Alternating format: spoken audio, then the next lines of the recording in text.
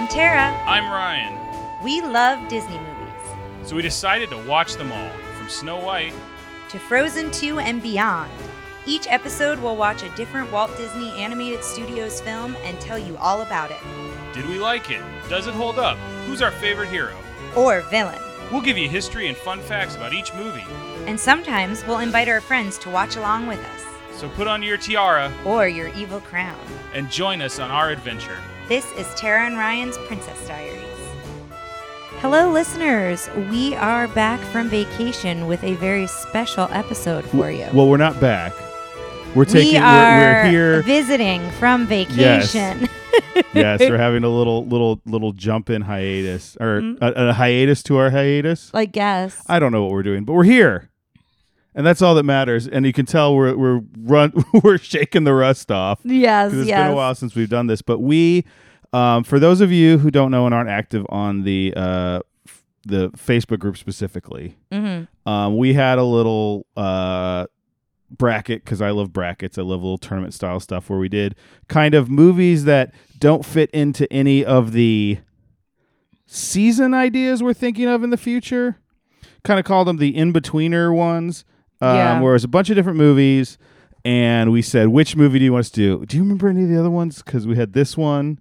We had Batman was on there. Well, Batman's the other one we'll be doing because I like that movie and we decided to do it. Well, and we can introduce our guest because maybe she remembers. Let's jump. I mean, we don't have to introduce. You can just jump in wherever you want. I know that's very kind of you to sit there quietly, but Carly's back. Yay! Hi. Carly, an esteemed animator in her own right, and the artist behind our podcast logo, coming to us from the Great White North.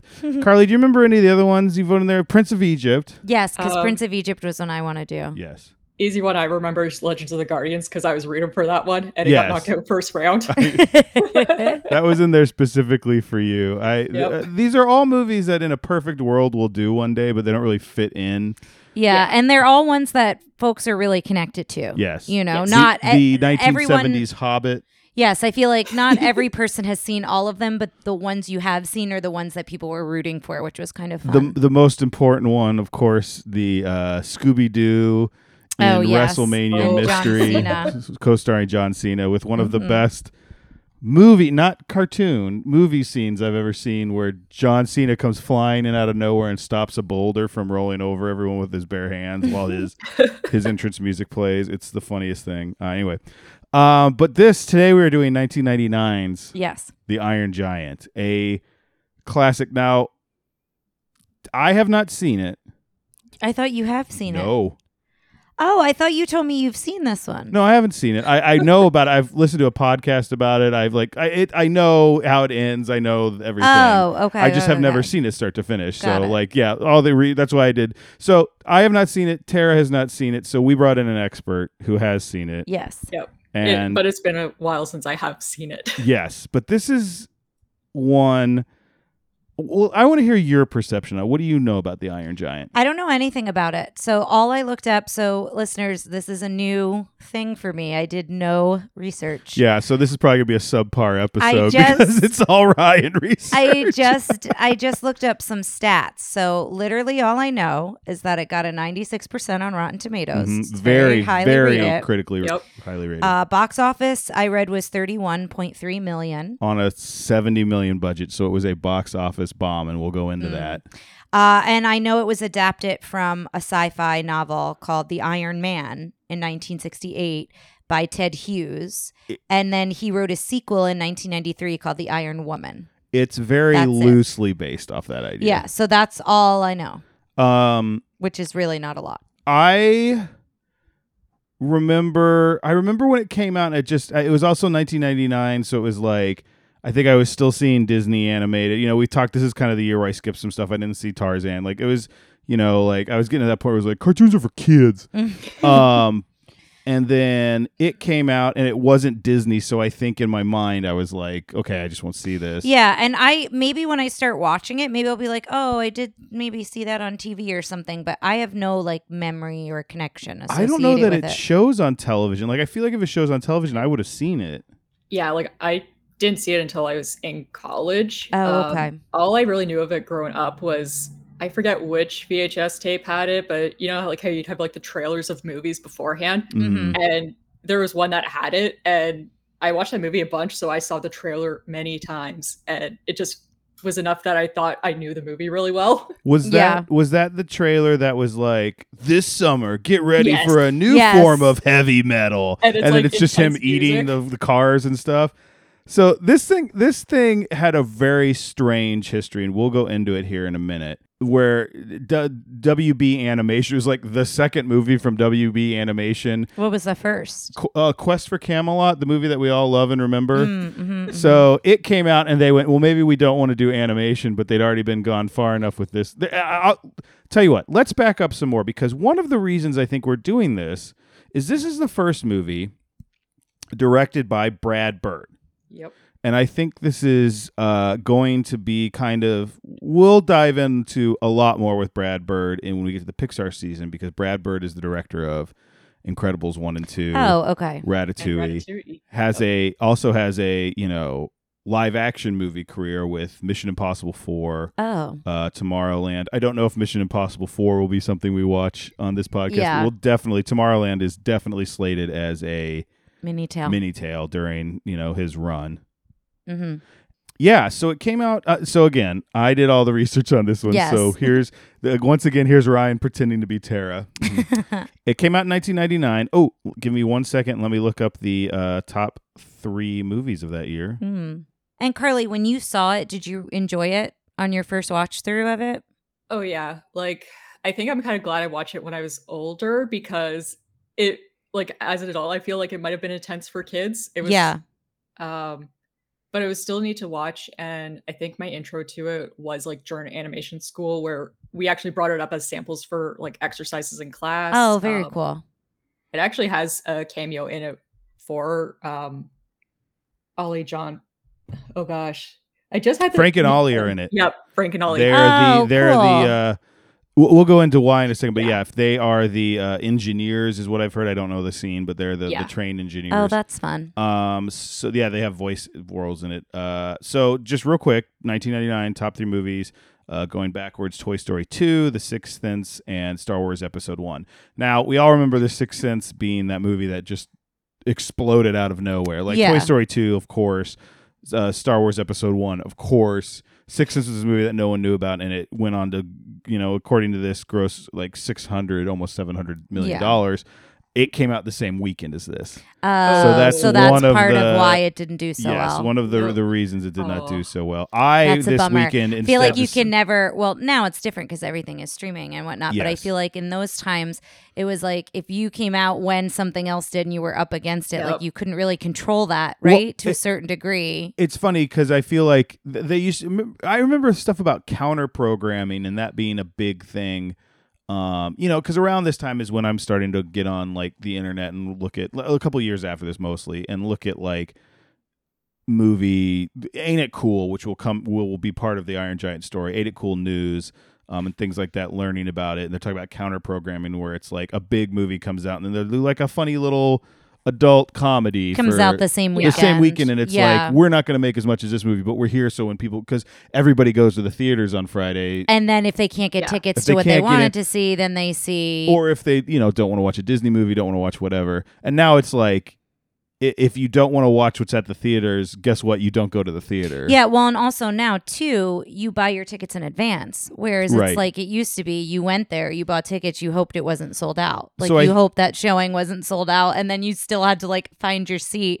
It's very weird to think back into the before times before you could reserve seats in a theater. I remember this weekend very specifically because I saw a movie that in 1999... Star Wars. No. What did you see? This very weekend, I saw a movie that spoke very specifically to Almost Into College, Ryan, and that movie is Mystery Men, starring Ben Stiller. I've never heard of it. We'll watch it someday because it's about really bad superheroes. Oh, okay. And it's like William H. Macy is the shoveler, and he has a shovel. And Hank Azaria is the Blue Raja, and he can throw silverware really well, but he doesn't want to actually hurt anybody, so he doesn't throw knives. He throws forks and spoons. It's a very weird movie. It's extraordinarily weird. But anyway, so Brad Bird, there's a couple things so I listened to a podcast specifically about this episode, about this movie. Podcast called Blank Check, which is a really good podcast if you're kind of a comedy you've nerd. plugged it before, yeah. Yeah, so they did a whole thing on Brad Bird. Awesome. So Brad Bird as a child, was his first, not maybe not his first movie, but kind of a seminal movie for him is he sees The Jungle Book in theaters in 1967, and then something clicks for him, and he's like, I want to be an animator. This is what I want to do. Goes to Walt Disney World, somehow gets back and meets Milt Kahl. So he goes to the park. He goes. Well, no. This is the studio. So okay, because you said Walt Disney World. That's why I was like, maybe not. No, the world, that's okay. But maybe it's land. But he's going in. He gets into the studio, and they're like, hey, Milt, here's this 11-year-old kid, and he's like, I want to be an animator. And Milt Kahl's like, sure you do, kid, and pats him on the head. 2 years later, he returns with a fully animated film he's made. Wow. On his own. So now he's 13 when he does this. So he's 4. Sorry. So he's about to turn 14 okay, because. Okay. It's a tortoise and the hare. He shows it to Milt Kahl, and Milt Kahl's like, all right, well, I'm going to start mentoring this kid. So at 14, cool. the Walt Disney Animation gives him an internship. That's also crazy because I feel like nowadays, like, you could never do that because you'd never be able to even get on the studio lot, right? Like with security and stuff. It is just very interesting. Well, I mean, maybe he knew somebody. Maybe, but you know what I mean? I feel yes. like there's less of a chance of making that connection now than there was then. It's just very interesting. So this is the late 60s, early 70s. So as a young teenager, he's mentored directly by the 9 old men. That's so cool. Specifically Milt Kahl, specifically Frank and Ollie. So that's why Frank and Ollie are in this. Yes, they're also kind of weirdly in The Incredibles, but they're not. There's these two characters that are supposed to be Frank and Ollie. I think they are still voiced by them. Is it their voice? Okay. Yep. But yeah, so he becomes this real, like, they kind of, anoint him as like, you're the next one to carry this over. Yeah. Now this also, he goes to, what's the school everybody went to? Is it CalArts. CalArts. So he goes to CalArts, does all that, comes back, starts working. He is an animator, starts working specifically on The Fox and the Hound. Oh. Which is that weird, like, you talk about his classmates. His classmates are, Tim Burton, Musker and Clements, Glenn. And Tim Burton worked on the Fox girl, and the Hound as well. the Lady Fox. Well, yeah, so they're all on this thing. They're all on that project. Okay. And the story is Brad Bird goes into the head of the studio and says, this is a terrible movie. This is not what the 9 old men wanted. This is blah, blah, blah. He's like, this is not this. This is, starts kind of yelling. And they go, all right, you're fired. And they fire him. And they just fired him on the spot? I don't know if it's on the spot. I think this was probably, he didn't just come in and this is the first time he's done it. Because I will say, listening to the Brad Bird series on Blank Check, he's very auteurish, and he seems like a very nice guy and things, but everyone's like, he's very demanding to work for. But I wonder if he kind of has this chip on his shoulder because he was taken in by like the most brilliant people when he was a child, and then he feels like he's kind of entitled to, right? But that's the thing is, I don't feel in anything that he seems entitled. He doesn't seem entitled. He's just very like, this is the right answer, and we're going to get there. Okay. And that's different than what I was thinking. Yes, he's because everyone likes working with him, but at the same time they're like, oh, you don't go work for Brad for an easy job. Like, it's hard. You're making art. Yeah. He has a quote that he says apparently all the time that it's, pain is temporary, film is forever. Oh, so so your quality of life is probably not going to be super great. Well, I think that's animation and stuff like that, and that's a creative endeavor. I think he's a nice guy. I think he's just very taxing and very like, this is what I expect. We're going in this. Well, I'm curious to not. Well, I am cutting you off. Sorry, I was going to say not to cut you off, but that's exactly what I'm doing. It's fine, Carly. Since you're in that world. Yeah. Have you, obviously without like giving names, have you worked in that environment versus another environment? Like, is there, for you, like, what environment would you rather? Like, do you want someone who's like very demanding because it's going to be like he's trying to get the best out of you, or he or she or they? Or do you want someone who, is supporting like a work-life balance? I kind of like, I like both at different times because sometimes you do need like that break. Yeah. And usually anytime like they're trying to push you, it's more because of like a crunch time and it's not to better something. It's more just to try to get things done. Mm-hmm. Yeah. But I've had also times where like I was getting pushed to better myself, like especially early animation training. Like there were people who would have their shots torn apart, and others who got like less notes than others, but it was because their expectations of certain animators was different, because Yeah. they're like, no, you will get better if you just keep taking this feedback. Mm-hmm. And I know, Ryan, your industry is adjacent in some ways. Yeah, I was going to jump in and say, I mean, to me, great art is always made from some sort of hardship. Yeah. Do you know what I'm saying? But yeah, at the same time, it comes from a place of lots of emotions a lot of times. I've worked on quite a few projects where they were treated like this hardship is going to result in high art, and I'm like, no, this is garbage. Yeah, like this like, this I don't hardship wanna work is not this going to hard. result. Like, yeah. For what comes out of this is no, we're not doing this. So yeah, and I feel like there's many like you said, Carly. I knew it wouldn't be just like kind of an either or answer, but I was really curious to hear from you. And Ryan, I mean, I know your industry better just because I'm married to you, so yes, I kind of knew your 'cause I answer. complain about it a lot. Well, I kind of knew your answer, but yeah, I was curious.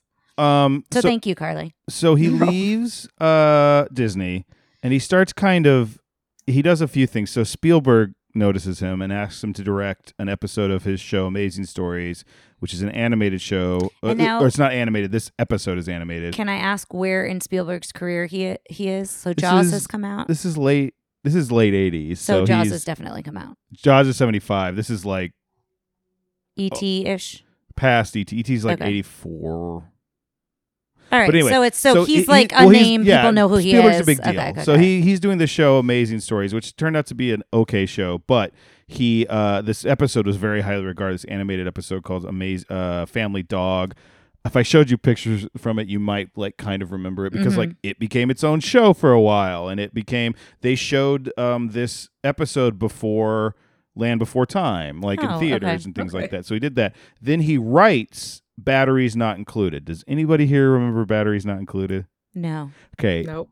So it was supposed to be an episode of Amazing Stories. Amazing Stories was like Twilight Zone if it wasn't supposed to be like weird or twisty. It was just kind of like happy and hopeful and interesting and that sort of thing.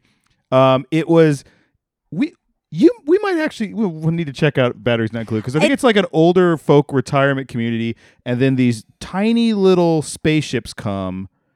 And they're aliens, but they just look like little tiny spaceships, and it's like they're trying to protect them from the. It's been a long time since I've seen Batteries Not Included. So yeah, he started doing stuff, but he never really. It took him a while to get back into animation because he's had these big lofty ideas. His big thing was animation isn't a genre; it's a medium. Like when you think animation, it's not like, well, that's a kid's thing. He's like, no, animation can be whatever. Animation is a film. It's just I use drawings instead of people. Yeah. It's a medium. It's not. Yeah. Which I feel like nowadays that is more understood and utilized than probably it was when he was saying it. Yeah. So he's going around pitching this idea there was an old kind of two-fisted comic book character called the Spirit, kind of like the Shadow, and he was pitching a PG-13 action movie that was animated, and everyone's like, no, we don't do PG-13 animated stuff. movies. That's crazy. He does TV. He's literally going around just doing like animation jobs. Everyone's like, oh, it's easy stuff. He does the Rugrats pilot. He does a lot of stuff on The Simpsons, writing, directing, and animating on The Simpsons. He directed the Bartman video, which I think is an important thing to bring up. It's a very important moment in our pop culture history. If you guys remember how to do the Bartman, does anybody here remember how to do the Bartman? I don't actually, but I do remember the video. The Bartman. Okay. Yeah. So Ted Turner starts doing an animation. It's Turner Animation. He's coming up. It's during the Disney Renaissance, and they grab Brad Bird because I feel like in animation everyone's like getting Brad Bird just to go like, we have Brad Bird. Yeah. He's this guy. He was anointed by the Nine Old Men. Blah blah blah. But he hasn't really done something yet. He pitched a movie called Ray Gun, which was kind of a hard-edge future noir movie. Okay. And they were like, no. But it's funny because poor guy. I feel like he's got all these great ideas, and everyone's just like, no, thank you. And then Warner Brothers buys Turner Animation. And it's 30 days before Brad Bird's contract is up. Oh. And they go, here's what we have. And they basically just throw everything they've got in front of him. And I think he's like, well, if I don't find anything, I'm leaving. Yeah. And he finds this Iron Man. the Iron Man. Real quick trigger warning coming up. We're going to talk about gun violence for a little bit here. So Yeah. when he leaves Disney, his sister around the same time is murdered by her husband, shot. And It's terrible. so he reads this book, this story, and he comes up with this concept. What if a gun had a soul and a gun didn't want to be a gun? Oh, interesting. And that's the point of this movie. Okay. And that's Okay. like the thing behind it. What if a gun could make the decision not to be a gun? What if like inanimate objects like Yes. yeah, had So he rewrites this. He puts it back. He's like, I want to do it. It's in the 50s, 1957, the year he's born. is the time period he sets it in. Is the time Which period is he sets it interesting in. because the book itself was 1968. So it's interesting he goes back a little bit further than There's some reasons for it because there's a lot of Yeah. stuff about the atomic age with this and that sort of Okay. thing. So I think that's kind of the end of the story. So they start making this movie. They're working on it. And they're like, great, we're going to give you like half the money and half the time to do it. And he's like, okay. So but they're like, you can get whoever you want. So he starts getting like these weird, apparently like animators that are like, they're really great animators, but they're pains in the butt. Mhm. Where they're a really great animator, but they're like kind of crazy. Like he's just picking up this island of misfit toys. Yeah, I And kind of love that though. And Yeah. he's like, he sits everyone down. He's like, we're going to do things this way, which is the new way. And we're going to do things this way, which is the Brad Bird way. They start doing this thing, which is like, they bring in, like they would do group public critiques. And he would just get up there and everyone would watch. And he'd go, this is wrong, this is wrong, this is wrong in front of everybody else, which is, I think the way he does it isn't so much like you're ugly and you're stupid, but he is just like very blunt and very well, like, it sounds this is bad, similar this is this. to what you were talking about, Carly, like getting feedback from Yeah. projects and things like that, depending on what you were working on. Yeah. He institutes a new thing where typically what it had been was each animator had a specific character they did. Yeah. He goes, no, you're in charge of this scene. Okay. And he says that because he goes, I think that makes it better because everybody is working together and you're doing like all the characters are, you're in charge of the emotion and you're in charge of very different things than just a character. Yeah. He actually himself hand animates the scene where the little kid drinks espresso and kind of is like explaining everything. That's he hand animates that. That's Brad Bird is actually in there doing that. They start doing that. Quest of Camelot eats, excuse me, like just does bad. And Warner Brothers goes, I guess we don't want to be in animation. Well, and I'm assuming none of the animators that are on this were on that. No. Yeah. So they're kind of like, yeah, you should go ahead and finish it, but like apparently they never gave them a release date. Oh, wow. So they're just working and working, and then like the marketing person would take it to big trade shows, and so like people would see it like McDonald's or restaurants and go like, oh, we want to do toys with this. When is it coming out? And she'd be like, I don't know. And they'd be like, all right, goodbye. And they just Yeah, leave. yeah. 'Cause they're like, we can't build a Happy Meal franchise Yeah. around this because we don't know when. Uh-huh. And they're doing all this stuff around that time. And I mentioned earlier, Ain't It Cool News. If you don't remember Ain't It Cool News because you weren't a male movie nerd in the early 2000s, it was, there's a really great podcast I'm listening to now called Download, which is all about how Ain't It Cool News was like a terrible culture and all this stuff, and like how it possibly led to the toxic fanboyism that we deal with today. Fascinating. But one of the animators takes a VHS copy of The Iron Giant, leaks it to Ain't It Cool News, to specifically Drew McWeeny, who I believe was What a last name. Moriarty. They all posted under fake names, so he was like Oh, Moriarty was okay. his fake name. Got it. It's and a better fake name than his real name. Drew McWeeny, Yeah.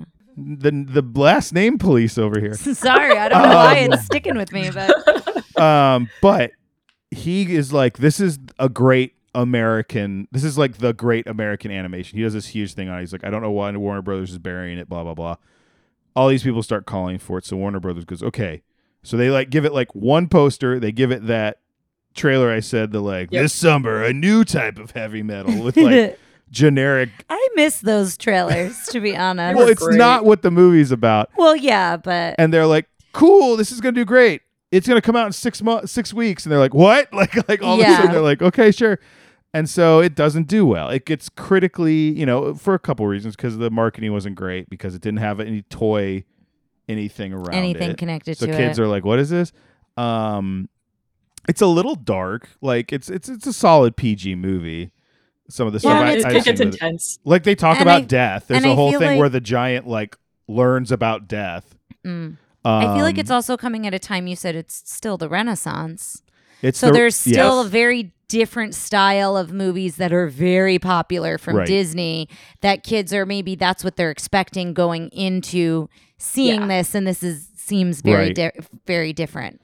So it doesn't do well. It critically, lauded.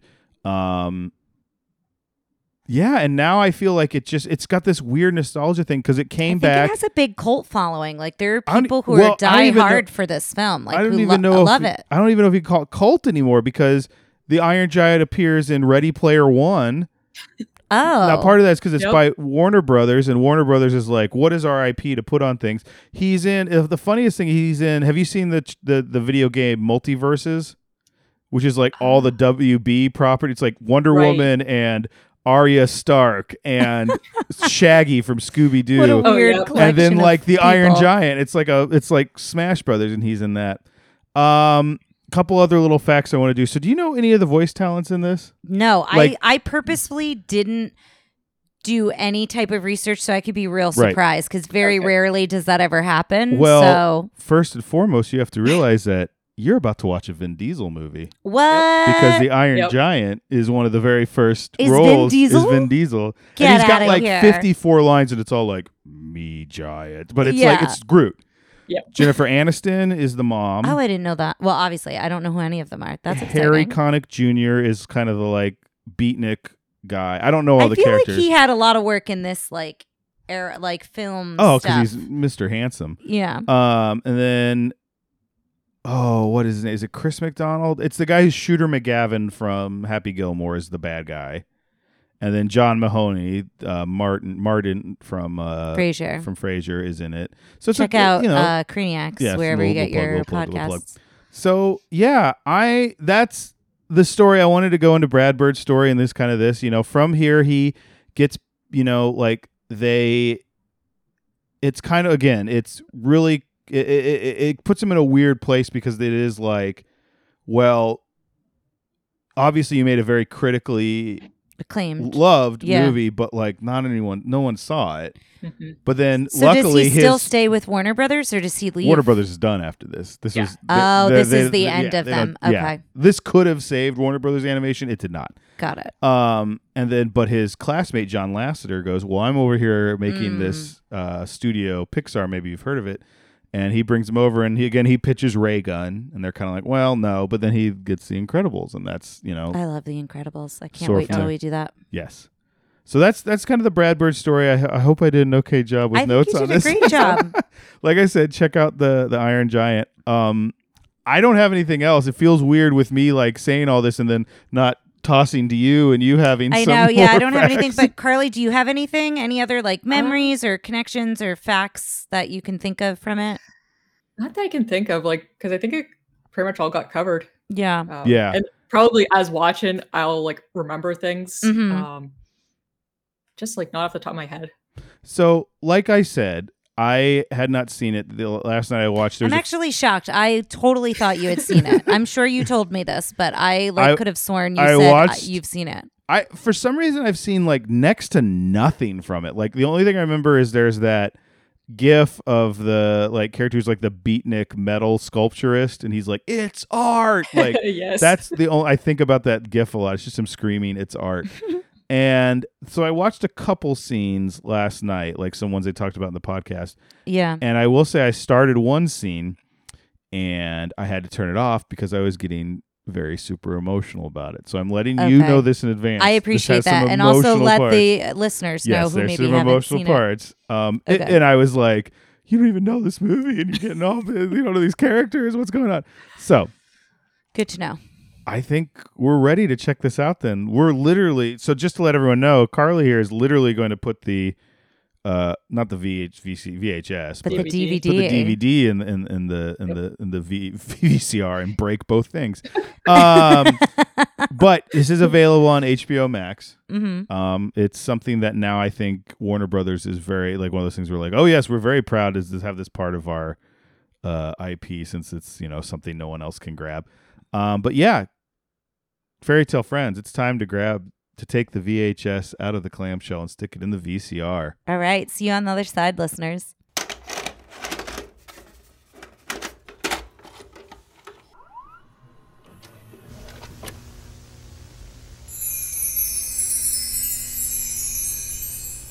We're back. We loved it. It was loved great. it. I loved it. Still fantastic. It gave me all the feels. I will say I want to mention some trigger warnings once we get into the story because I think Yes. There's a lot of gun stuff. And there's there's like you mentioned the talk about death, and I think just like handling like immortality, and I don't know. There's a lot there and that there's some child and like it's a PG movie. Yeah, there's child endangerment. But it's interesting because it we talked a lot about at the beginning about him saying animation is a medium, not a genre. This felt like a movie that they would go, oh, it needs to be PG because it's too adult. Like Flight of the Navigator or like things like that era PG movie. Yeah. And then this was, because it's definitely PG. It's 100% PG. Yeah. Yeah. But I think this movie would not have done well as a live action anything. I think it so benefits so well from being... this is a movie where I think it does such a good job of this had to be an animated movie, but it's not necessarily just a movie you can show any kid. Yeah, I also think the scale, like I know this might be silly to say. It's not. I know what you're going to say. Yeah, I knew he was big, but I didn't realize how big, and they do such a fantastic job of making you feel that from the moment we see him first on screen. Well, like giants could come. Andre the Giant was, only over 7 feet tall, and this giant's 100 feet tall. I think it's interesting because sometimes. But do you know what I mean? I feel like you get that feeling and that Yes. sense, and just the way that he interacts with the world. I don't know. They did a really good job thinking through all of those things. Can we talk about the Giants' design for a second? Sure. He was designed by Jim Johnston, who was the director of like Jurassic Park 3 and Captain America, the first Avenger. Was like a Spielberg guy, did a lot of special effects for Spielberg movies, stuff like that. Did big movie, did The Rocketeer, which is funny because he kind of looks a little bit of The Rocketeer with the fin on his head and stuff. But he is completely CGI throughout this whole movie. Oh. Which there are some tricks they do, I think, to make him different, which I found out. So help me out on this. Okay. Because animation is like, what is it? There's the 2s and 4s, or what is it that they typically animate on? Usually, like, features might shoot on 1s, but generally you'll like do on 2s. So what that means is, I think we've talked about it before, but on 1s means every frame you're doing animation. If you do an animation on 2s, it means you're doubling up. Oh, okay. You're basically animating once and then copying, pasting, and then animating. You're doing that, so it kind of saves some money. They did something like that with the giant to make him seem like they animated the giant on the 2s, or they did something in there so that he seemed kind of at the same pace as the hand animation. Yeah. Well, it was very cool. And he's so expressive considering he's so just expressive, like and he reminds me a couple lot. lines He and reminds me of circles. Lady. Like he reminds me if you have an expressive pet. It doesn't have to be a dog, but I think. He's very expressive. I mean, also they compare him to kind of being a kid. I think he's probably also. I think you said during the movie about a toddler. Yeah, and he's like a very giant metal toddler. I think. I think a pet's almost more because he's got a little bit of a blank expression, and maybe that's just our pet because Lady will stare at us. Lady does this thing where she gets completely still, and I have no idea what she's thinking, and then just her tail will wag. But like nothing else will change. Yeah. She doesn't do like full changes. But I feel like they got his eyes to be really expressive and emotional, and to be honest, they don't move a lot. The lighting. Well, they does gave him change. eyebrows a little bit. That might be it. It might be the eyebrows. But speaking of, there's a picture of Lady that just came on the screen on Ryan's screensaver. But yeah, I just thought he was so expressive, and I was very impressed with how they got that across as well. I don't think that's an easy thing to do, Right, for not that at type all. of a character. Do we want to jump into the story? Again, I took notes, but I'm going to try not to hit it beat for beat, but just kind of cover it. We start. Before we do that, I do Yeah. want to say, if you're even thinking about watching this, I know we say this with a lot of movies. Go watch it. This is definitely this is one of the biggest surprise. This movie to me, watching this feels a lot like when we watched The Mitchells versus the Machines, where I was like, this is out of nowhere. This is a classic. I recently got The Mitchells versus Machines on Blu-ray. So I didn't know that. I did. Are there special features? I love. Well, I love extra features. I will show you when you open it up. I usually throw away all the paper stuff inside. One of them is like a director's note, but the director is her. Oh, that's so cool. So I was like, okay, I'm keeping that. And we'll get a grab on over when we're done with this. But this is, this I don't think was as much of a surprise as the Mitchells versus the Machines, because nothing personal, Carly, but Carly was like the only person who's like, you got to watch this movie. I was like, okay. I feel this like movie there I've been were hearing, others. Yeah. Oh, Mitchells versus the Machines. Yes. Yes. This I'm sorry. I thought you meant this. Yes, for like 23 years, I've heard, oh my God, you haven't seen The Iron Giant? That's what I was going to say. So I'm say. like, we'll get to it. So, yeah, I think. It was very, very good. So I would agree with that. I liked being surprised because of what we're doing on this podcast, but I would say I also didn't listen to a podcast about it right before I watched it. So I would agree with that as well. But we start somewhere off the coast of Maine, and it's stormy seas. I find out this guy's name's Earl. We find out later because he's like a sea captain or whatever in the town. Emmett Walsh is the voice actor. Okay. Which I just, if you've seen Emmett Walsh, you've seen him in 9 million things. Probably, yeah.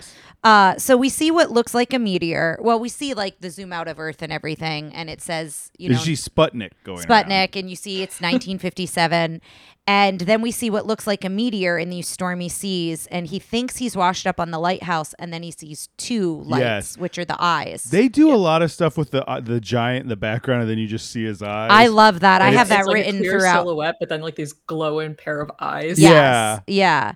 And once you've discovered that he's friendly and blah, blah, blah, it doesn't happen hardly anymore. But in the beginning, it's real, like... It's very ominous. I mean, we knew the Iron Giant's a good guy, and every time we did it, we went, whoa. Yeah. But he crashes into him, and then he winds up, like, on the rocks of the lighthouse. He, like, comes to onto the rocks of the lighthouse. And I was glad that he stayed alive, because I was worried. I was like, oh, gosh, are they going to, like, just kill someone, like, right at the start of the movie? Yes. Because I was a little concerned for that. I also wrote here, I don't know if either one of you really tuned into it. That's a pun for what I'm about to say. If you tuned into it, but I really loved the instrumental music in this film. I really liked it a lot in the stormy seas, but I think it does a good job of pairing with the emotions, and I think it helps you on that journey, like as you're with each character. Well, I really liked the music a lot. The next shot coming up where I really paid attention to the music. Yes, I have that written down, but first I want to talk about how beautiful was that sunrise after the storm, with the way they did the water and the colors and just everything about that. And if you've ever lived somewhere by the water, after a storm, a lot of times you do get like that kind of a beautiful sunrise or a beautiful sunset, depending on when the storm was. I just loved that. Well, what's scene. the joke I always make when there's a hurricane on the East Coast? We have wonderful temperate weather here in Texas. Yes, that is true. But yes, then the music changes and we meet Hogarth Hughes, and Hughes is the last name of the author of the original novel, Ted Who Hughes. was Sylvia Plath's husband. Oh, that I didn't know. But he's on a bike, and the music changes, and it's very upbeat. And it looked like the beginning of Beauty and the Beast, only not like a French villa. It was just like everybody. Bonjour, bonjour. Like it looked exactly like that. So think of that when that comes in. Yes, and it was everybody in the town was like either fixing things from the storm or doing what they would do in the morning. Yeah. So you were getting kind of this idea of the town, and then we find out. He brings this box, and we find out it's a squirrel that he's brought into where his mom works, and his mom works in a diner. And we're introduced to Dean. The squirrel gets loose, yeah. Yeah, we're introduced to Dean, who is Harry Connick Jr., and I loved Dean. I thought he was a great character. Did you not like him? No, I thought Carly was going to say something. Oh, okay. I thought, so like, okay, I have thoughts about Jennifer Aniston's character. She was fine. Oh, I forgot that was her. Yeah, that's the thing. She's just a She mom. could have been She's anyone, Not yeah. really any. She's and we'll get into I that thought in she female was representation. I think she did a fine. great job. I thought her voice work was really good. Yeah, And and as a I'm, like, working mom, I think they portrayed that Yeah. somewhat Yeah. okay. But yeah, But I'm kind of like, to me, I'm like, you really like. We could have because I don't know that Jennifer Aniston has done another voice role, and I'm like, if this was her only voice role, it's a real shame because she's really good. Yeah. but it's a nothing. It's a nothing burger role. On the other hand, Dean. So she's just a mom. Like, she's not really much of a character.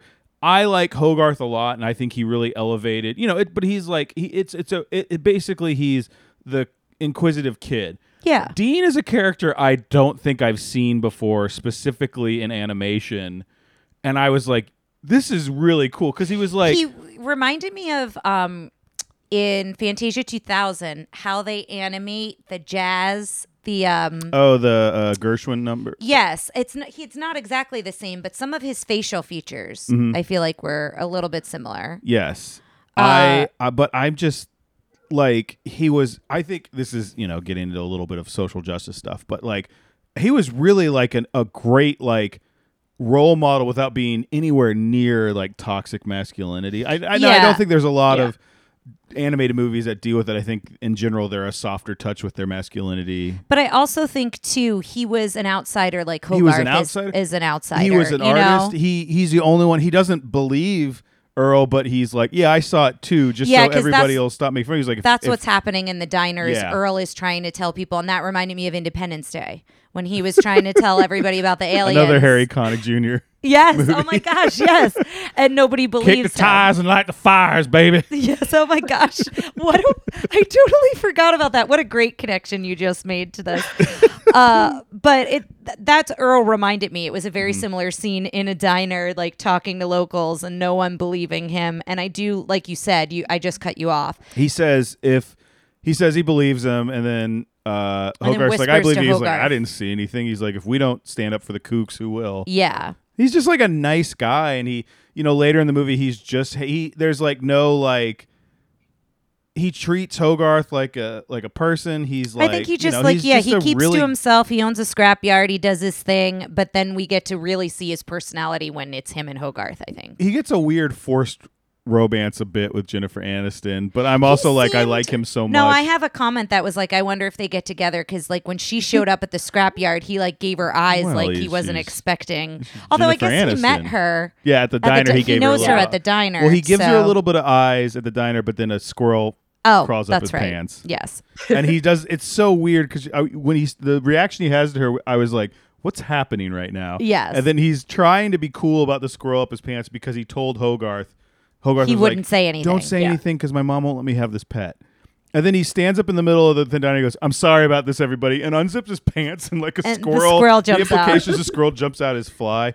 Now the next shot is the squirrel. Like, I don't remember if the squirrel's on screen, but we're getting like a pan by of all the diners doing reactions. The to it. squirrel's like in there, but quick. Yes. Cause Yeah. chaos. And that's what I think that's what makes this movie like elevate among normal animation is there's so many like really good reactions and like every bit of it looks carefully constructed and animated. And there's a not- lot of those, I don't know what you call them because they're not quite montages, but those scroll shots like you're talking Pan- about here. just- yeah. Pan. Yeah. There's a lot of those with the different things that happen. And I think you're right. I think it adds to the story and it elevates it. There's as no a whole. cheap looking background characters. There's no quick animation scenes. Every scene seems to have been done with the same amount of care as every other scene. And I mean that as a compliment, not like a cost cutting maneuver. Well, and I think as you talked about the personality of Bill? Brad no, Bird.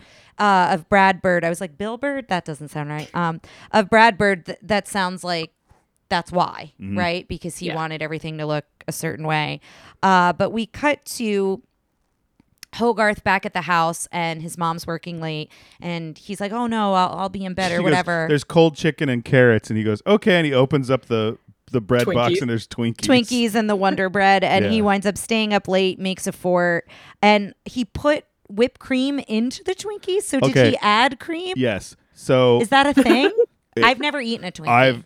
I've never Me neither. seen anybody do that before, but in Now my you brain want I to? went, when's the first time I could get Gotta away build a with doing fort this? and have some Twinkies. and have some Twinkies. Well, I was yeah. thinking, do you guys know anything about Twinkie Wiener sandwiches? No. Did you ever Nope. see UHF with Weird Al? No. Nope. It's like his favorite meal, quote unquote. And it's just literally like they take a Twinkie and they cut it down the middle. They put a little piece of American cheese and a hot dog. And With the cream?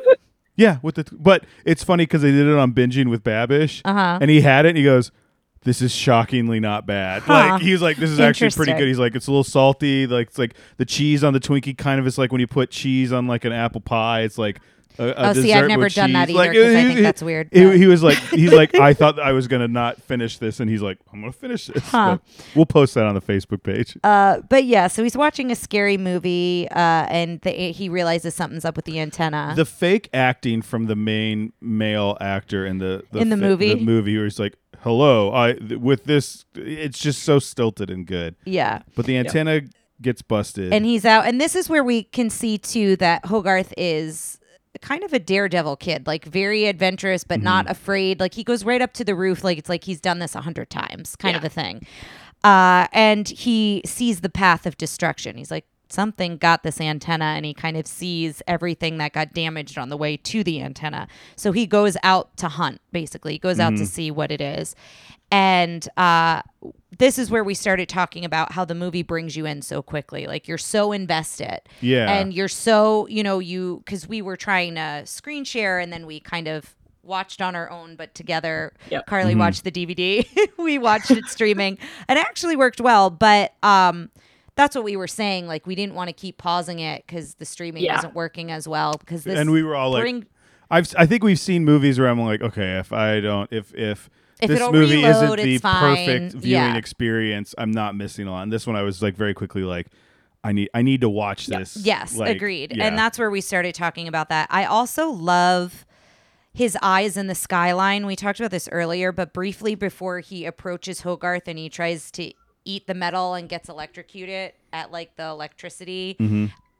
All of those shots where he's in the landscape or in the skyline, I thought were very cool. Yes. So does he eat metal to like sustain anything? It's just so funny because they're like he eats metal and he sleeps. Like he just does things that like considering this movie implies that he was made as a weapon. Like he does a lot of stuff that I'm like, why? Like how does this help the being a weapon? Yeah, well, And then there's the one scene where it's like his stomach's rumbling, so they're like, no, he is hungry. But Yeah, it's not helping anything. It's not Yeah. like that's how he can because I knew he could. We get into this a little bit later. I knew he could fix himself, yeah. but I thought maybe he like rebuilt parts. Like, and it's not that he's not regenerating. He just like calls all the parts to him. So I'm like, what does eating metal do other than it's just like it feels like something a child would do to describe a robot monster. Like, oh, Yeah. he eats metal. Like, why wouldn't he eat metal? And I'm like, it's so good. And I Yeah. also love every time like so Well, and eating and sleeping gets back to him being more like a child, right? Well, like, him also being a thing with a soul. yes. But like we'll go into this a little bit, but one of the things around town is they keep finding cars with like literal Just a bite. Someone says Right, like it's like bites in he it. looks like a ham sandwich. Like, yeah, it's got a bite out of it. Yeah, like it's like one of the farming equipment, those Yes. metal silos. Yes, thank you. That has like a bite out of it. A lot of cars have bites out of it. And so he saves him in this moment because he's getting electrocuted and Hogarth saves him. And then again, all of a sudden, the giant disappears when his mom finally comes and finds him because his mom is freaking out that he's not at home and it's super late at night. And I like that he disappears into the landscape. Like we'll see his eyes, we'll see because he's huge. Well, he's driving away with his mom, and you see like the shadow outline of all the big pine trees. Yeah. and then just one of them just turns around, and you see It's the so eyes. good. It would. I kind of want Brad Bird to do a horror movie. Yeah, right? Yeah. So then we cut to school, and so this is the only time we see Hogarth in school. So I don't know if he was on break for the rest of the movie, or I don't know why I was so focused on it, but I wanted to know if it was the weekend or what was happening. But when he is in school, they're watching an atomic holocaust video. And the kids are all talking about, what it was that came into the town, and it's that Cold War era. And we were talking about what they were watching is very similar. Carly, you were saying something about how you watched that in animation, Yeah, because in history of animation. I believe it was a handful of studios, or I know for sure Disney did some, but they had to do like duck and cover animation videos to like show kids during that era. What to do. Yeah. Yeah, so like because I even was Googling just to see, and yeah, it was like one with a turtle, and it was just videos that would play for the kids. My dad grew up around this time. And he I remember once him trying to get me. It's a movie I should probably try watching. And there's a movie called The Atomic Cafe, and it's like an art movie that somebody kind of made a movie and a narrative by piecing together a lot of Cold War atomic videos, like these cartoons, but also like the live action stuff and things like that. And at the time I was like, I don't know, you know, like it was an art movie, but like I remember my dad wanting to watch it because he's like, I remember all these movies, I remember this stuff. Like he remembers like he was the kid in his class got sent to the detention or to the principal's office because he was like, I think they told him put a paper bag over your head was something they were supposed to do too, and he was like, what is this gonna do? Yeah. And he like started like really arguing with the teacher, like, what is this gonna do? And they're like, Ronnie, it's just going to make sure you don't see what's going to happen to you before it happens, I feel like. Yeah. Which is, you know, getting into it nowadays is also very upsetting. But like, yeah, like it was. And I think they cover it very well in this movie because they show that. And then, spoiler alert, near the end when they think the missile's coming, they're all like weak. There's like they all go, well, we should go do this, and the general's just like, that's not going to help. He's like, we're gone. Yeah. But I also think those are moments, we said it at the top, but you know, as we go into like later on into the story, those are moments that could be potentially triggering for folks depending on. Yeah. Well, I mean, it's interesting the time that we're in and the movie that we're watching to really think about how this is a movie that was somebody dealing with a specific instance of gun violence that affected them. Yeah. And I think there are a lot of moments in this that really resonated me with what's currently going on in the country. In the United States. I know Carly's in Canada. But the country. The country, T, yes. C, sorry. Kind of like the Ohio State. Yeah. But like I think like going back, and there were things what we talk about in this, you know, this movie having gun violence and this movie having things like that I'm like, and I would not change a thing. No, I wouldn't change a thing because I think it's either. a very important message. Yes. Let's keep going with the story. So what's very funny, because I don't love this guy by the end of the movie, but when government guy, who we learn, what's his first name? Kent Mansley. Yes, I wrote it down later, but we don't know his name here. I wrote, love the government guy. He's a man in black. Well, I very soon did not love the government guy, but I like you his watch intro. His journey. Yeah, I like his intro because he's kind of you kind of get the idea that he's not very good at his job, or people never believe him, and he never does things right, and he's kind of like this babbling, you know what I mean? He's more of not a goofball, but he's not very serious when he first comes on the scene. Well, I think he doesn't take where they are seriously. He said that might be true. He go, oh, big things. How you're from the government? And he's like, no. Big things happen in big places. And when I'm done here, I'm going to go back to a big place because he doesn't care. That's true. And then his car gets bitten in half, and he's like, what? And then he starts believing. So yeah, I very soon do not care for him. But it's funny that in my notes I wrote, love the government guy. Do you think? I think they did a really good job with him because you see his journey. I understand why he's the way he is. Yes. Yeah. He makes some decisions and I'm like, oh no, you don't do that. But it's also like 1957. Well, and it's coming from a place of like, I think he's tired of no one believing him. Not that I'm excusing it, but he's tired of no one believing him. And then he's finally, he's making choices out of fear. And then I think it also comes down to, he's not going to get the best of me. Like this whole time, this robot has bested me, right? Even though that's not what the robot was doing, but that's how he feels it. But yeah, so he shows up. Hogarth goes back to find the robot after school, and he's trying to feed him and get a picture. And I don't mean to interrupt again. Anybody here know a Hogarth? No, it was a very interesting choice for a name.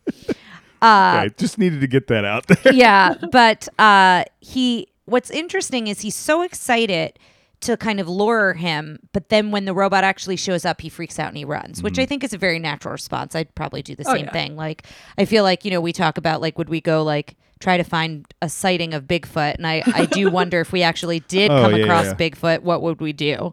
Like, yes. You know, I think it's like a similar thing, especially I think for a kid.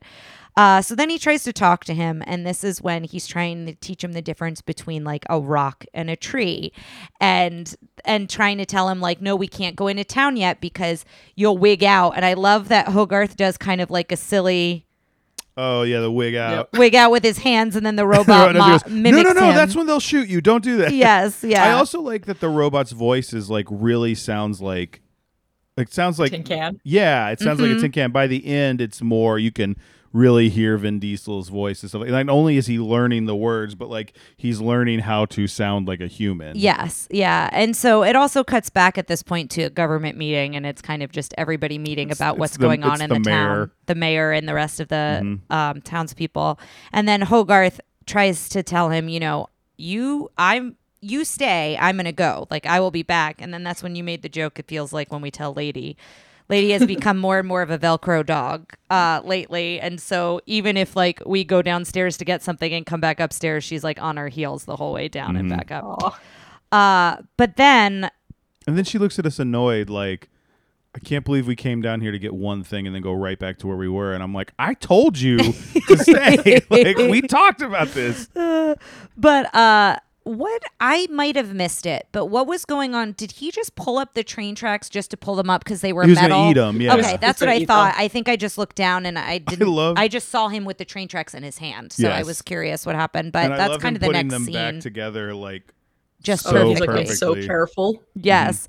So the train winds up crashing into the robot. Well, the giant. I keep calling him a robot because that's what Hogarth refers to him as a lot.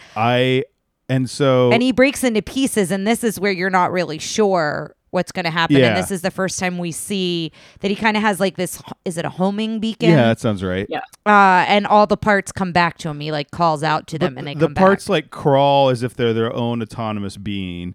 And that'll be, in a little bit, we'll go into that a little bit more. I want to talk about one thing that you were talking about, like him being in school and it bothering you. Here's something that really bothered me, and it's even stupider. I love when we fixate on something that like doesn't make any sense. The train crashes, and then a man, you hear a man's voice go, "Is everybody okay? Is anyone okay out there?" In the subtitles, it said "male number 3." It was the first man we heard. Yes, with no name. So then I went, okay, so we knew Frank and Ollie were the engineers, so they show up a little bit later. So they were 1 and 2. We never see number 3. Who is this guy? It really bugged me. I don't, and I'm sitting there, funny. and it's say again. Maybe like went back to town or something to go report. Yeah. I don't. Went to go get help. He did that, and then in my brain, at the same time, I really fixated on it. There were 2 voices in my head. One was fixating on it. The other one was, this is the stupidest thing you've ever fixated on. But I couldn't. I was like, who is male number 3? Yeah. It feels like, I don't know why. This is a very different scene, but like in The Fugitive, where they're like, they died and the thing, and then they find, like, it's like there's someone else is there. We're not hearing the whole story. Oh. You know where the guys like, we lost everybody, and then they find like the empty They find stuff, the empty and that's chains. How they know. Yeah, that's how they I know. never house, tent house. Anyway. Yes. Like, but that's what I felt like it was. I'm like, male number 3 is going to come back somehow in this scene, and just we went on to the next scene and nothing. So disappeared. Anyway. But that's when we again. Yeah, that's when we do see Frank and Ollie, and I was really excited to see them. It was kind of a fun cameo, and I guess they're the conductors of the train. Would we say? Yes. And so then the next scene is what you were mentioning just before, is when Hogarth goes home and realizes the giant hand. He's like, okay, you can come follow me, because now the crash has brought a bunch of people. He's like, don't stay here. Come follow me. He puts him in the barn at his house. Yes. And then the hand is in the house trying to get back to the robot. But the hand is walking around like a dog, where like the wrist is like its tail and one of its fingers is up like the head. So that when he talks to him, the one finger like tracks him. Yes. It's so good. Like, I just And while he's trying to say grace, that whole scene is very funny. Yes. Because he's reacting to the robot hand, but then his mom also wants him to say grace. That was really good. Like, all the animation there was like fantastic, because you could like see it in his face. He's like trying to juggle these 2 things. Yes, too. these 2 emotions. Yeah, it felt something. It felt very reminiscent of what happens in a live action movie. Yes. You know, when someone's having to do that, they got that across very well. And they have what is probably maybe the most delicious looking nuclear mac cheese I've ever seen, where it was like that bright orange. I don't know. I just immediately I want mac and cheese for dinner. And that's probably what we're having for dinner, which is fine. But then he shoots a penny with a snap, Oh, and Ryan okay. said he Here we can go. do this, and I didn't believe it. So now we're going to see. Well, here we I don't go. know how well Carly's going to be able to see it. Do you want to turn on a light? Yeah, let's make this a thing. I'm taking the headphones off. Let me turn on a light. I mean, all Carly's gonna see is just this penny go flying She's either going to away. see me like excited or like I told right. you couldn't do it. Now here's the thing: I've been holding the mic. So All right, just do put you it need like to this. do a little exercise with your hand Ready? first? 1, 2. You can do it. It's not hard. You can do it. I don't think so, because you snap and then it like goes. I don't know if this is good radio, but I'm enjoying this. Yeah. And unfortunately, All right, it's all I do like is nothing you but hold pixels like here. this, Right. snap, and you just I know, put it yeah. there. Carly's like, this is great, guys. So you just put it in the finger that you snap. Yeah, but you do it like this, like you're gonna. No. You put it so okay.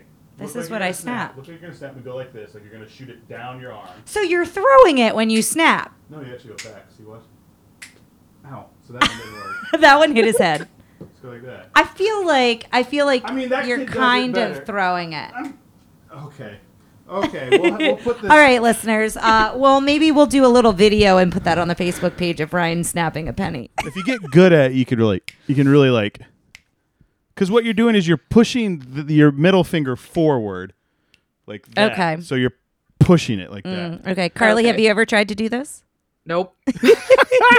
I hadn't either. So Here, go well, get I a still penny. We'll haven't. stretch this bit out for another 20 minutes. But I can also do the thing where you Pennies, put like, all the. 8, Oh, go ahead. Oh, pennies were discontinued like years ago. Oh, good yeah, they point. don't Good have- point. Well, you could do it with anything you want, but pennies are just small. You can do it with dimes. Yeah. Did you ever do the thing where you put all the quarters on your elbow and then you catch them as you drop them? I've seen No. people do that, but I've never done that. No. I was either I had. Oh well, or actually, I've seen it with like a beer cap. Like you can do it with people beer in caps. college, but like, I could would put a beer stack. cap I could and stack then try like to catch it. 250 in quarters and catch them all. That's pretty impressive. I'll show you that afterwards. We'll take this as. Little tricks. I sounded that like I was like really. You're gonna be like, I know. Oh, that's really impressive. I was like, I'll show you later. Like, you're Yeah. like, oh, Ryan. All right, back to the story.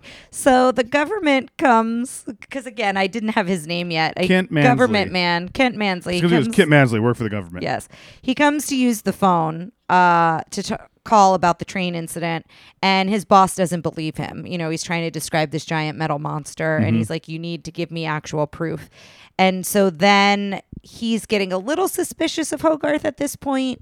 You know, he's talking to the mom a little bit more, and that's how he. The toilet flushes on its own. Yes, yeah, and then Hogarth goes upstairs to the bathroom, and then it's- there's a whole sequence with that. Yes, and then at the end, the thing is, it's Hogarth is pretending they bust in. He's trying to shove the hand out the window. Yes, and then they bust in, and he pretends like he was trying to go to the Using the bathroom. bathroom. pooping, Yes. and he goes, "No, there's a little privacy." And of course, like that's like a great thing to do when you're about that age, Yeah. and it's like, you know, like You just to want your some mom, time. and they're not Yeah. my mom. I'm gonna be like, "What are you doing in here?" And just I wouldn't have closed the door. There's no privacy in my house. Okay. There's also no window out of the bathroom, so it doesn't matter. Yeah, not at all. So he's then hanging out in the barn, and I liked this scene between him and the giant. He's showing him comic books and, you know, good guys versus bad guys and Superman, and the giant points to Atomo, and he's Yeah. like, no, he's a bad guy, you're a good guy. But he looks just like the Yeah. giant, yeah. And that starts the whole like, what are you? Mm-hmm. I think they do such a good job of so quickly. There's like they go from like they're not friends to like these are the best friends that have ever best friended. Yeah, well, this because what comes next is when he holds Hogarth in his Mm-hmm. hand, and they go searching for food. And I just loved when Hogarth could see the view that he gets to see because Yeah. he's so tall. It was really neat. And then they go to that. There's a car on the side of the road. He's gonna eat it, and then Dean comes and tows it away. But he goes hide, and he hides by that like The diner Billboard? sign. the billboard that is like kind of a space themed diner. Mm-hmm. That was so funny. Yeah, and then that's where he gets the idea. Oh, we should go take you to the scrapyard. That's where And Dean's he just like going. starts shoveling Yes. metal into his mouth. And he's so excited to eat. And I liked the music there. There must have been a musical cue that I liked there. But This- then this is where Dean meets the giant. Well, first he grabs a car and bites it, and the car starts honking. and it won't stop. And that whole scene is one of the funniest scenes, I think, because like the robot's like looking around trying to figure. That's when the robot goes from like, because there are scenes where you can kind of, in my opinion, tell he's CG because he's moving like slowly and purposefully. And this scene, how he's got so much quick personality because he like looks around and he just like sits on the car. And then you laughed when he just like threw it. Just shuts it, and we just hear the horn like in the distance. It like keeps going, which I thought was really good. But this is when Hogarth is like, he needs food, he needs shelter. And I thought it was an interesting choice because Dean says no and goes back in his house. And then they said 37 minutes later. Do you have any idea why they chose that specific number, I wonder? I think it's a funny number because it's it's not 30, long it's not enough. 25. Yeah, it's not rounded. Yeah, it was very funny. I do also love, before then is the scene where he gives espresso to the kid. Yes. And the kid's like explaining like, my mom, I don't have a lot of friends over school because they won't do this. And maybe they just do this. And that's the scene that Brad Bird animated himself. And I think it also is just an insight into Hogarth too. Well, just kind of him his personality. Before then, when he's like, I'm going to have a coffee. Do you want, I don't know, milk or something? Like he doesn't know what a kid like wants. He's kind of like, I don't have. And Hogarth's like, I drink coffee, and then Dean kind of goes, okay. But it's interesting, their relationship, because Hogarth immediately thinks Dean is cool. Yes, from the moment in the diner when Dean is like trying to keep his secret about the squirrel. And then Dean's like, okay, if you want coffee, I'll give you coffee, kid. And then I think later he says something. He's like, they just say I'm too agitated. He's like, that's for sure. Dean treats him like an adult. He doesn't treat him like an adult. Like, he still knows he's a kid, but he doesn't talk to him like he doesn't talk down to him. Yeah. Yes. And then we find out that Mr. Mansley rents the rent it room that they've been trying to rent a room in the house with Mom and Hogarth. Sport. I love the scene where he's following around Hogarth, asking all the questions. But it's always like, "Hey, sport. Hey, slugger. Hey, ranger. Hey, buddy. Hey, cowboy." Like, Yes, and then he's got a different question for him about like what's going on with the robot or the monster. And then they go to like a soda shop, jerk. It was like a convenience store / diner thing, because there's like a bunch of shelves behind for like buying stuff. Yeah, so I feel like those must have been a pharmacy. Well, yeah, in the 50s, a lot of times it was like a pharmacy, and then there was like a soda jerk, right? That's what it's called, I think. Yeah. Yes, and he gives him basically X-Lax. So Dean is like, you have to come get this monster. He's like, I can't get rid of this guy. And then so that was his way of getting. He's like, oh, you got to crumble the chocolate into the sundae. There's a lot of poop jokes in this, but and he calls it a landslide or a landfall or something. It's a landslide. Yes. Now, is that a term? Like, I never heard of that before. I don't know, but I thought maybe I don't know. You thought that was another poop joke? That was another code for something that he was making his own joke. But I was like, also, if you told me there was a extra chocolate sprinkles on a sundae, what it was called a landslide. Yeah. Like big chocolate chunks.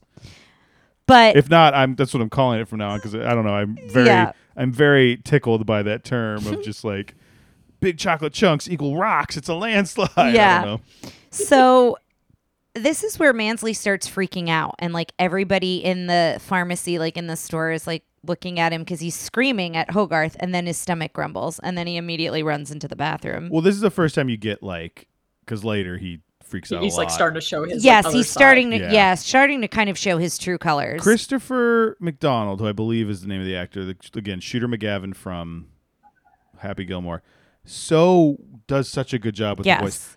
Guy's got Conan O'Brien here, but he also kind of sounds like Rod Serling to me. You got to remind me who that is. The Twilight Zone guy. Oh, yeah. Because when he's really calm, he's like, I'm a government agent. Let me tell you how this works. Yeah, and that's when I wrote, I love the government agent. Like when his intro is very much like that when he's first introduced to us. But we go back to the junkyard, and the giant is making metal sculpture art with Dean. He goes, you can't, this is where we get it's art. He's like, what you're eating is art. You can't eat art. You got to eat the scrap. And then he takes it and puts it down and kind of fixes it. And Dean's like, you know what? That's actually pretty good. So he gets there and he's using them to make big art. Yes, because he can't pick it up or whatever. Yeah. And so at this point, the government's now trying to find him. So then Hogarth just wants to have an adventure. So he wants to go to the lake. And this is where Dean starts to say, you really need to be careful. Like we really, you're doing too much with him. And he does a cannonball. And of course, there's not a big splash. But then the giant does one and it basically causes this huge tidal wave. I loved that scene. It was so good. Dude got washed back to the road. Yes. Yeah. I do love where the guy he's like, "Hey, buddy." Yeah. Oh, when Dean's sitting in the middle of the road. Yeah. It's like, what up? And then this is also where we see the deer, and we were talking about the lighting in this part, like how beautiful it was, like through the trees and just everything about that scene. But there's a deer that two hunters are going by, and this is where we were talking earlier about, death and talking about mortality a little bit. And so if you've got a kid and you're not really ready to talk about death with them, like, don't show them this movie. Yeah. Because it directly says, but I mean, it's also might be a good movie to show them if you're like. It's a way to like launch into the conversation. Yes, because that's what they do with the giant is the deer shot, the giant starts touching it, and like the emotion on the giant's, like the giant looks like it starts to have panic attacks every once in a while. Yeah. And like clear confusion too, because it's just like trying to wrap its head around. It doesn't understand. Yeah, it can't. Yeah, I think that's a good way of saying it. Later and he says, like, the deer was shot with a gun. Guns kill. It's bad to kill, but not bad to die. Which I thought was that was a good phrase. And then the giant. Well, the giant keeps, when they go back, he's like, yeah. So you're going to die. And he's like, yeah, someday. And he's like, am I going to die? And he's like, well, I don't know. And this is where they kind of go into the, like, you're made of metal, but you have feelings and emotion, and that's and a you soul. have a soul, and Mom says souls never die. Yeah. And it's very beautiful, and it's very, like I said, it's like, did you guys remember the Sesame Street episode where Mr. Hooper died? No. So Mr. Hooper owned the convenience store, and he died in real life. Yeah. And they just dealt with it where, like, Big Bird was like, where's Mr. Hooper? And they're like, oh my God, Big Bird, like, he died. And they're like, oh, okay, well, when he gets back, let him know. And they were like, yeah, okay. And like, they dealt with it, and it felt like one of those things where it's simultaneously very sad and very emotional, but it's also kind of beautiful because like you said, I didn't really think about it till now, but like, you could use this as like, this is the movie you show a kid and like explain, or like use a scene maybe or something like that. I don't know. Yeah. So, I'm sorry, you had a real like, no, because it's a very heavy scene, but I think it's very important not only to the film, but I think in general it's done very well. But the government winds up locking him in the barn. That's my note. Oh, first of all, the government, it's not the government. It's Mr. Mansley. I'm sorry. Mansley. I just keep writing down government because that was just easier. He finds his camera and develops a picture. That's there's a right. picture of That's them on right. it. And so then he gets comes into the barn and like he turns on him. This is where he gets real. He locks him in. Tense, he very throws scary. a very bright light and he like interrogates him. Yes. When the kid, he's like, we're gonna take you away from your mother. Yeah, I didn't like that at all. So that's another. Really? You were real like quiet about your thoughts on that scene. I'm just saying that's another triggering moment. I think for individuals, like an adult like, threatening. Sometimes when it's something you don't like, you literally go, I don't like this. That's your natural response. All I will say is an adult threatening to take a child away from a parent. Yeah, it's a triggering moment. Absolutely. So it's definitely something. Even if you haven't had. Even if you haven't, it's a very intense scene because then it goes the extra mile and he chloroforms him. This is all just a bad dream and chloroforms him. Now there's a scene there I think that they took out or they didn't end up animating that they were going to do for that's like he has a dream of what happens when like there's like an invasion of the giants or something. There's a dream sequence that gets put in there and it would make sense to go there I think. So then he wakes up and Mansley's like the army's coming in the morning, and he's like nailed his windows shut and they just sit in their rooms across from each other and stare at each other until the morning. I loved when Hogarth like he doesn't take his eyes off of him and he like pulls the blanket down.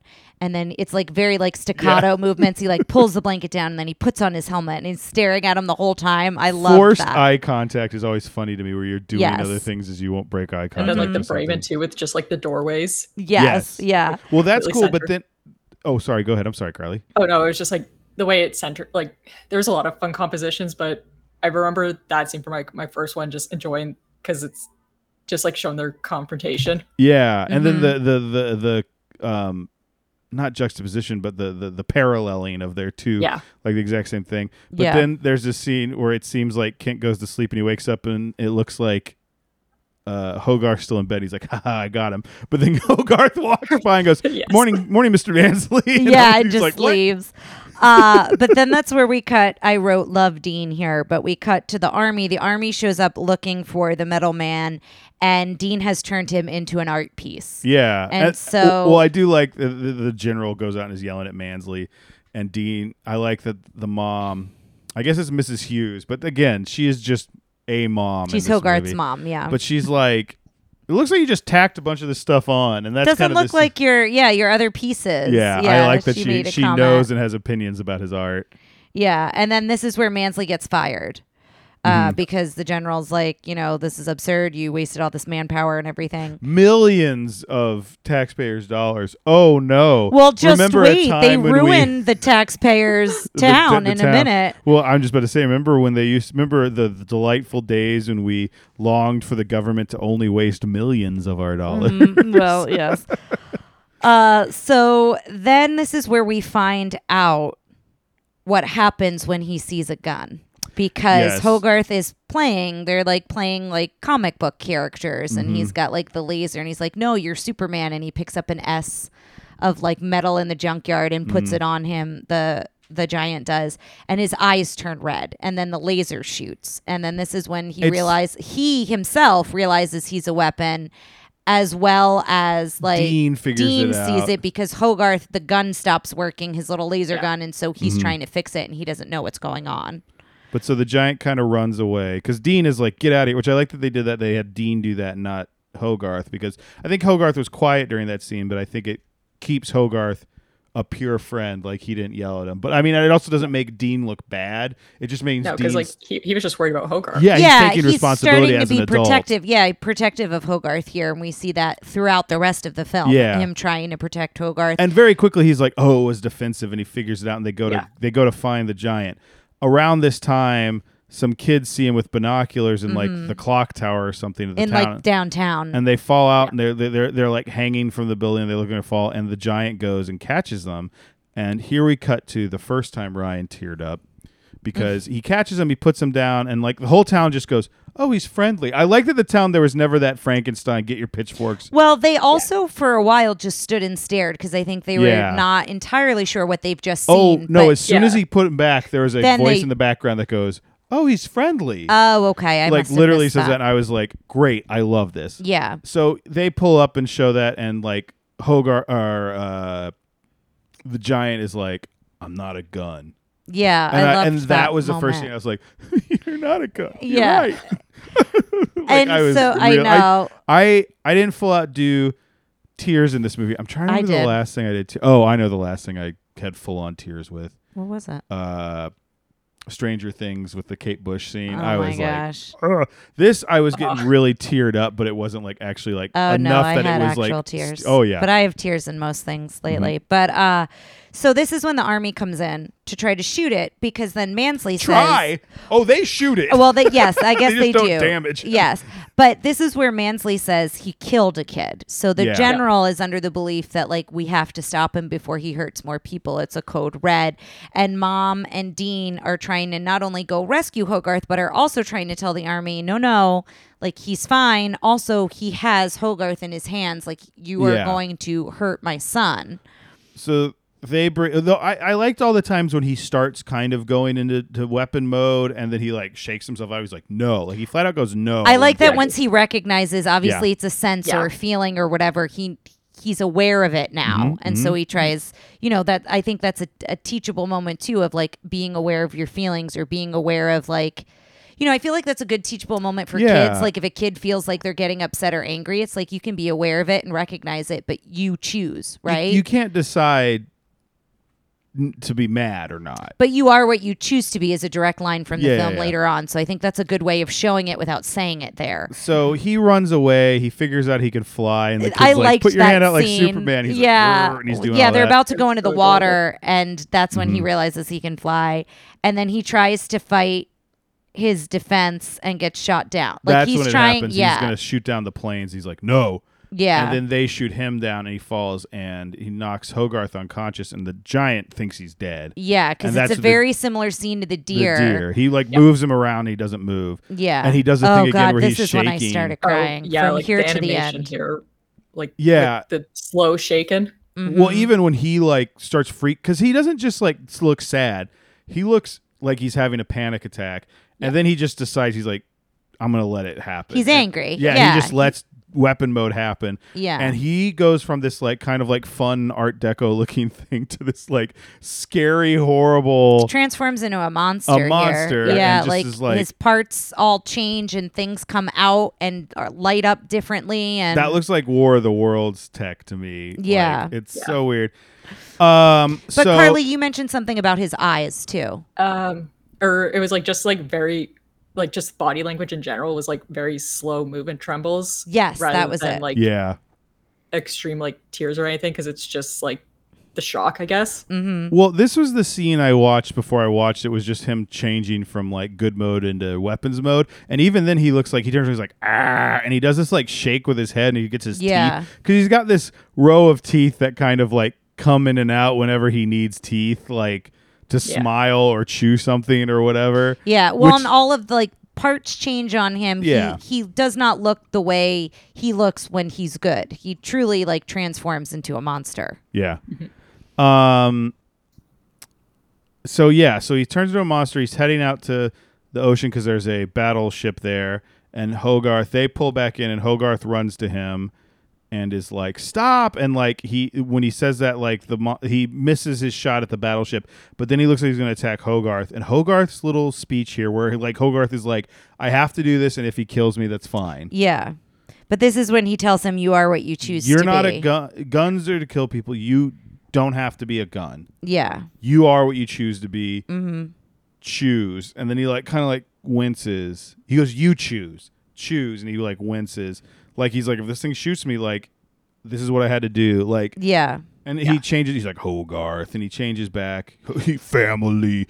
Yes, but then that's where the general realizes that the kid has not died, and then he's like, "What He's have like, you done, yeah. Mansley? Like this is and Well- that's when Mansley gets even wilder than he's been." Well, this is the part where so before this, they're like, we can't destroy this thing. We need to use the bomb. So they're like, get everything set up to launch a nuke at him. And then the general's like going to be like, hey, turn it off. And Mansley grabs the thing and goes, shoot the missile now. He gets like crazy eyes here. And then he fires the missile. And like, it's interesting because as soon as they hit, because it wasn't like everyone's freaking out. Like the general's just like, oh, we're dead now. Because he goes, that missile is tracked to the giant. To the monster And Mansley. where's the giant? Where's the monster Mansley? Yeah. And Mansley by looks now, over and he's like, came oh back no. with And Hogarth And then he like, tries to rejoined another leave. one. yeah, he looks over. He's like, I'm out of here. Yeah, And Mansley tries to I leave. do like that the general is just like, oh no, you're gonna stay here and you're gonna die with us. Like he's like "No, no, everybody no." kind of just Yep. is like, okay, this is what's gonna Yeah, 'cause happen. he held off trying to do that call because like even Dean was trying to argue about doing it because he's like, Yeah. it's strictly defensive. Yes. It won't try to attack unless you guys do. And he was Right. considering it at that time, but then Mansley again. Yeah. And then But as the whole town, it puts things in perspective because it was a real fear and a real scare for folks in this time period. So What it was was on- like yeah. about like missiles and bombs and things. So I think it was very much like once they knew that's what was coming, they were like, well, there's nothing we can do. So here we well, are. I also think that was like this facade of everybody had been telling everyone like, oh yeah, we'll duck and cover and we'll be okay. And now they were all just like, oh no, we knew this whole time. Like nobody was like, wait, what do you mean we can't duck and cover? They're all like, yeah, we can't duck and cover. Yeah. And they're all just like, well, this is what's going to happen And I've now. been crying since he was like, you are what you choose to basically. That's from where the you started moment, crying? from the moment he thought Hogarth was dead, I feel like I just like was emotional It was rough. for the rest of the movie. But this is when he chooses what he wants to be and he saves the town by going to get the missile. Well, he up. does the whole thing where he's like, I go, you stay, Yes. no following. I sobbed during that part. And he takes off into orbit. Yeah. And this is the part I think everyone talks about as being like one of the like the this is the scene where he's launching himself at the nuke and he remembers back what Hogarth says. He's like, you are what you choose to be. And I'm getting worked up I just know. talking about it right now. I have a lot. I'm a 40-year-old man. I have a lot of emotions. I think I my think testosterone levels have I don't know lowered. why you're. I don't I'm know why getting all you have to give teary. excuses for I'm it. not giving It's an excuses. emotional I'm not scene. giving It's a heavy excuses. scene. I'm establishing where I am as a person so that they understand. Like this is the kind of person who's it's affecting me because my testosterone levels are lowered. It's not a manly thing. It's just legitimate science. I don't know. I'm just being vulnerable here. I know. I just think it's weird for you to excuse it in that way. Here, like look you at me. should be Let me- able to be emotional Okay. no matter what your Cool. testosterone level Let is. me show how manly I am. Let me flick another penny across the room or something. But he goes, you are what you choose to be. It's a voiceover, and then Yeah. he goes, Superman. I know. And then he So good. closes his eyes, and looks up. I know. Closes his eyes, and he looks up a little, like he's a little. I don't want to say happy, but like He's set. He's like, I've content in made his my decision. choice. Yes. Yeah. I'm saving my friend. Mm-hmm. This is what I'm gonna do. Yeah. Yeah. And that little move at the end where it's not just him closing his eyes, but it's him like kind of like smiling just the littlest bit of like, I'm happy to help my friend, is when I was He's like at peace. Yes. Yeah, Yeah. That's a great way it to was say it. when the hose went from a trickle to a pour, I was I'm crying the whole just time. going. And now this And then is what I've Carly always. was checking in with us since she's seen it Yes, before. She's like, we "Hey didn't have guys, our holding season. up You guys over all right? there." Everything okay? I have it, and all she's hearing is like, We were just like, "Oh, fine. God." So 'Cause But then- I knew the rest of the movie still, and it's like, yeah. yeah, but see, Exactly. I had always heard the giant dies. It's a sad Yeah. ending. Blah blah blah. But But well, Guys. first we see the statue, we see a statue Oh, that it's Dean such made. a- and statue. that Dean made, and We then see that Hogarth has made friends at school now. yes, so it looks like things are going well, and then he gets a box from the general. And it's the screw that like goes into his jaw, the giant's jaw. Yeah. And they're like, this is the only piece they recovered. So they sent it to Hogarth. But while he's in bed, which by the way, that shot of him in bed, like with his mouth open and his head back, like, Yeah. like, it was really cute. Uh-huh. And then he hears something move, and he looks over, and like the box has turned over, and And the it's empty. screws at the window like tapping to get out. And it's lit up. And he's like, oh, and it's funny because Hogarth's not like, I'm gonna follow it, or I need to find him. he's come back. He's like, you're free, buddy, go. Yep. And he's and so I think happy. he's just happy that he's still He'll around. come back when he comes Yeah. when he wants to come back. And it does like this kind of long shot, and you see other parts, and it's in Iceland. Iceland. Iceland, yeah. Yeah. And it's all these parts like going towards the head, which And has the a head's beacon. in the snow. He's been buried. And the head, like the lights come on, I know. and he starts smiling, and our best friend in the whole world is back, and he's fine. I know. And I Our wrote best in my friend. notes, he's not dead, in like 8 exclamation marks. And I was just like, And then it he's- cuts to credits. and Yes. he is. There's no better friend in the world. than I the know. It's Iron great. Man. I love Now, him so my much. my question is, if it had done well, do you think there would have been a sequel? Because of the way they ended it. Oh yeah. Yeah. Yeah. I guess like Hogarth and him reunite. I mean, Maybe. you look at Brad Bird's other like I'll never make a sequel movie, and The Incredibles, Oh, I guess that's and they true. finally did that. Ratatouille still hasn't gotten one. When Ratatouille Yeah. Oh, yes. my there you God. go. have a 2 in it. A 2 in it, but Um, no, I like that it doesn't have a sequel. I was just like Yeah. curious on your thoughts, but I loved it. I absolutely loved it. I mean, I don't want to jump the gun here, guys, but all I could think of was like, can I get this on Amazon Blu-ray today? But we have our questions, so Yes, let's we do do. them. Yep. How was the princess? I think the princess in this is Hogarth, Okay. Yeah. and I loved Hogarth. I know you did loved too. Hogarth. Yeah. He was great because it was just he was being a kid Hmm. and being also a mature though at times because you know, Right. teaching the giant all these important topics. Well, he felt emotionally mature. He never felt like smarter than he should be. Yeah. It's an emotional movie about like things that are very simple, like good and evil, and like just being good and not necessarily not being evil, but not doing bad things. Like it Yeah. was- Well, and I know we have like not talked super positively about the mom, but that shows that she's raising him right. She's Yeah. teaching him things, like she taught him about a soul, and Oh, like I feel like yeah. you know him being emotionally mature says a lot about her mothering skills. If you want to go Yeah. into that, absolutely. Because like I have a feeling it's like those were things that she taught him because I know his dad wasn't around, so like we can make assumptions, and I got the impression that it was like these were things she taught him when he had to deal with grief. Yes, Right, that's a good because point. we see a picture of what looks like it could be his dad at like as a pilot, like with a plane or something behind him, and it's in his room, and like he has that helmet and those goggles that are very much like a pilot's gear. So other than that, we don't know anything about it. But you could make that assumption, and I think it's a good one to make. I think it's a connection that, you know, it's not a big leap to go there. Prince is the giant, and we have just Oh my gosh, we've gushed on him. praise on the giant. Oh, sorry. One more thing I want to say, Hogarth. Just from an animation standpoint, I think he was so well animated. Yes, So well done. Like such a scrawny little kid that was like, I don't know. I loved him when he was in his bathing suit. Like the bathing suit trunks were like a little too big for him. I love it. that Reminded me of like Home Alone when he goes into the pool. Home Alone 2. Home Alone 2. Lost But in New York, again, it reminded starring former me President of Donald live. Trump. Yes, it reminded me of live action scenes. I think they did such a good job of making this feel. It was animated, but it felt so real. I also liked when he got in the cold water, and they definitely gave his skin like a blue tint. Yes, and he was shivering, trying to convince everybody it was fine to come in to the water. Iron Giant, another well animated but also well just designed character that you get, you know, a bunch of straight lines and this kind of Art Deco, you know, emotionless face, but they found ways to give him. Oh my gosh, I feel like his eyes were so expressive. His mouth too, because they put his jaw on a weird hinge so he could. It wasn't just like up and down. It was like it moved around in a fun way. But like first, how like basic and like no detail. It's like they got across so many expressions. Yes. How are the sidekicks henchmen? I mean, there weren't a ton of sidekicks. I mean, henchmen. Dean was great. Dean, we really liked fantastic. Dean a lot. Favorite musical number?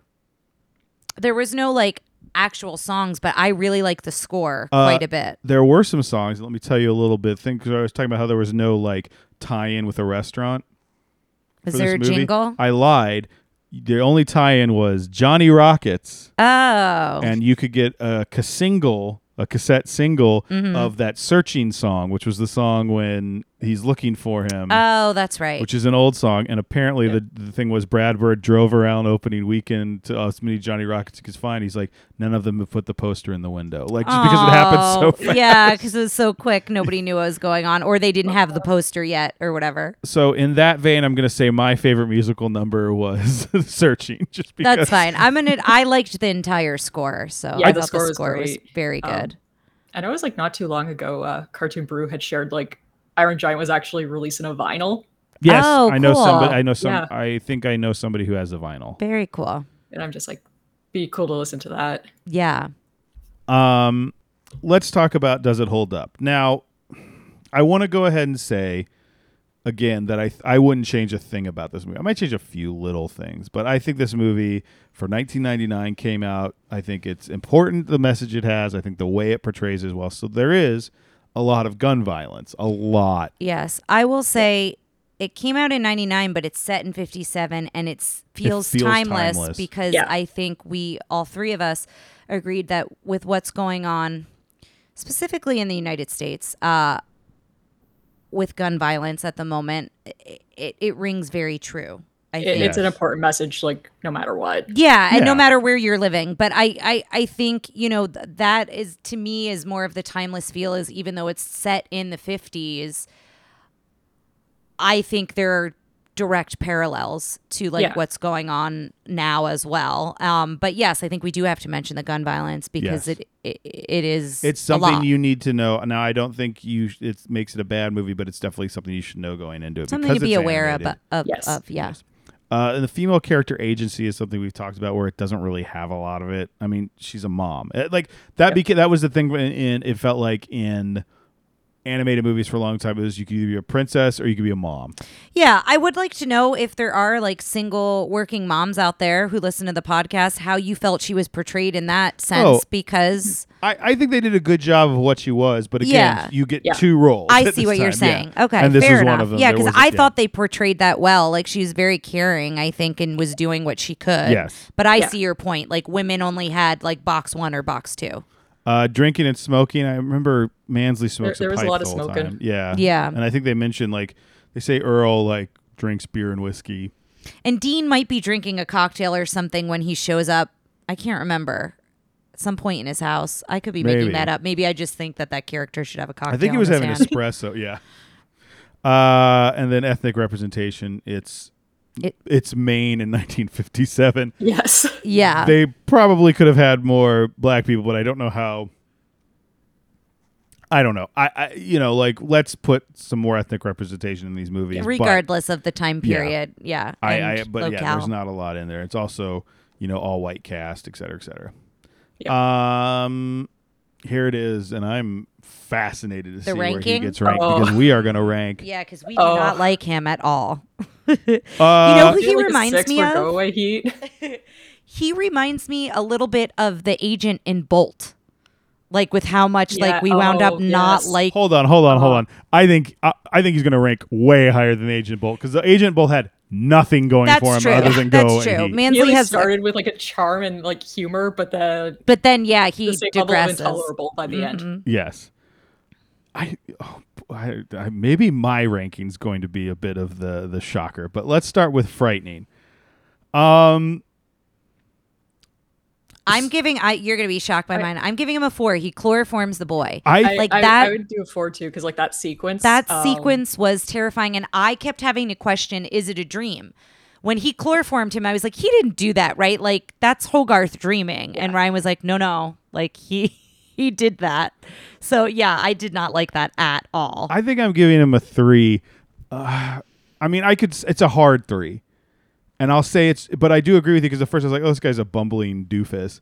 But he has a turn, and I think that's the turn. He becomes frightening in a way that's like, this guy isn't like scary and calculated, but he is, I mean, literally like his fear, like this guy's going to get us all killed because he's afraid. And that's frightening to me. And that's frightening because it's real. People make important life or death decisions out of fear. Well, I think it was a big fear in the 50s in the atomic ages. Like you get one guy who's like, I don't know what this is, and then a bomb goes off. Like, we're talking about atomic fear and panic. Yeah, and I think that's what makes it even more frightening is how realistic that is. Funny. I thought he was funny. I thought he was a 2 or a 3. I'm gonna give him a 2 because he's not 2 different characters, but he is very different in the beginning than he is. And I thought the scene with him asking a lot of questions was funny, the way that was done. But I think I'm going to give him a 2 there too. I think I'll do 3, and mostly because similar. Like, he starts with like very funny scenes, and then like when he was doing all of his investigating, and then like happened to go to the bathroom like every 5 seconds. Yes. Yeah. Like there was like a lot of good humor, which was nice, but there was also like the extreme stuff later. Fierce, he's a 1 for me. Yeah. How about you, Carly?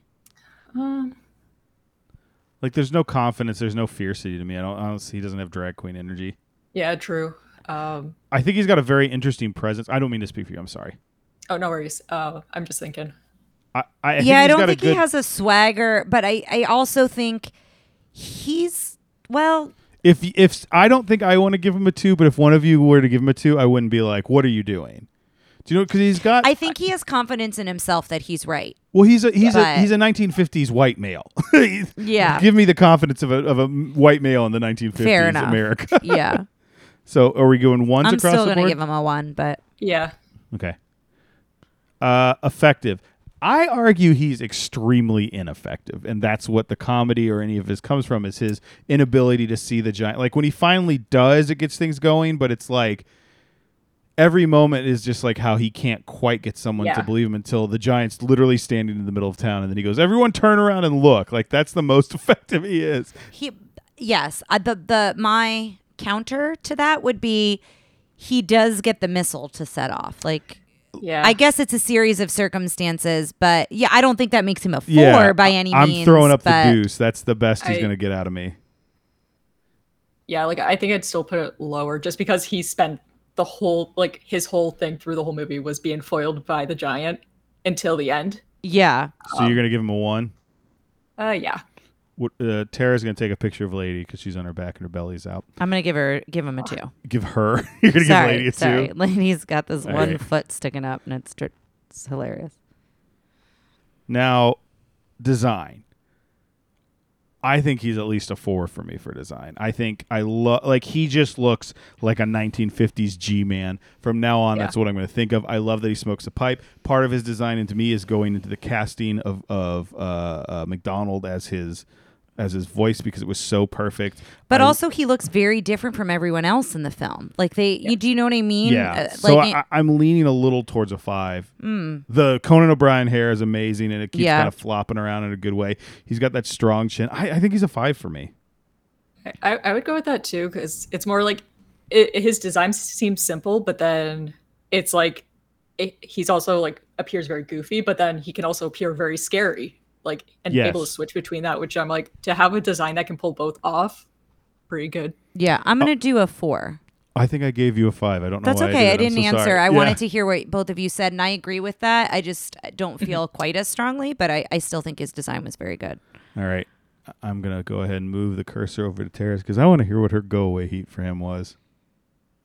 It's really hard because I told you I loved him in my notes when he entered. I really liked his character, like, a lot. And then I really do you think a didn't. betrayal increases his go? Yeah, I think it's a 5 for me. Like, he betrayed me in a way that I didn't see coming. Like, I knew he was going to be the bad guy, but honestly, I thought the general was going to end up being the bad guy. Like, that he was kind of the middleman. And then when the general came in, I thought the general was going to be making all the decisions. So I didn't really see the turn coming. And when he chloroformed me. Excuse me? When he chloroformed. Is that why you have such go away heat? You felt so connected to this situation that you're like, he did it to me. For the rest of the film, it's like, it felt like he did it to me. Yeah, I felt like I was betrayed. I don't want to say that. That's making light of a serious thing. But I think you're okay to do it here. I think that's a mark of a good movie. Yeah. You're so invested. You're like, this happened to me. Yeah, I did feel very betrayed. So it's a 5 for me. I understand if you guys don't have 5s, but that's why it was for me. Carly, what do you got? I'll do 5 because wow. Because can't you? Yeah, Carly wanted a 6. She was coming in with a 6 before we rated anything else. Well, because like it's just more again like because he gets like so intense, and then afterwards, even like when he's finally like stopped, is like then he was like all set, like he was so determined to like blow up a town to destroy this giant, and it's like no. And then he was such a coward. At least like own your decision. You set the missile off, like own it. Like he doesn't even own it. And then of course in true fashion, he like tries to leave and then just crashes into something, so it doesn't even matter. Oh no, the giant stops him. That's right. Yeah. I was gonna give him a 3, but now I'm afraid to, so I'll give him a 4. No, give him what you want. I don't want you to be bullied. I don't know. I into... think some of it was the fact that like I knew he was gonna do all that stuff at the end, so it wasn't like as big a betrayal. Like it wasn't. Oh, it's a betrayal. Yeah, it was pretty surprising. I knew he was going to do that stuff, and I was just like rewatching. I was like, yep, he's still worse. Yeah. I don't know. I was just like. I don't know why I did it. I'm putting a 3. I'm so sorry. Average. I'm so sorry. No, I'm doing a 3. I don't know why it's happening. It's fine. Yes factor. I think I'm going to give him a 2. Simply, I don't even know if I want to give him a 2. I'm going to give him a 1. I didn't really know much about him. I mean, the only reason I was going to give him a 2 is because I knew Shooter McGavin was going to be his voice, and I like that actor. Not enough to remember his name confidently, but yeah. It's hard for me to give yes factors to characters when I've not seen the movie because I can't be excited for them. But I guess it's also like, am I excited when they're on the screen? And I wasn't excited when he was on the. Well, I was until I wasn't. Do you know what I mean? I don't know. I don't know if that's descriptive, but I'm going with a 1. Okay, Carly. Which one's the yes factor again? We makes you want to. Whenever he comes, you mention him. You go. Yes.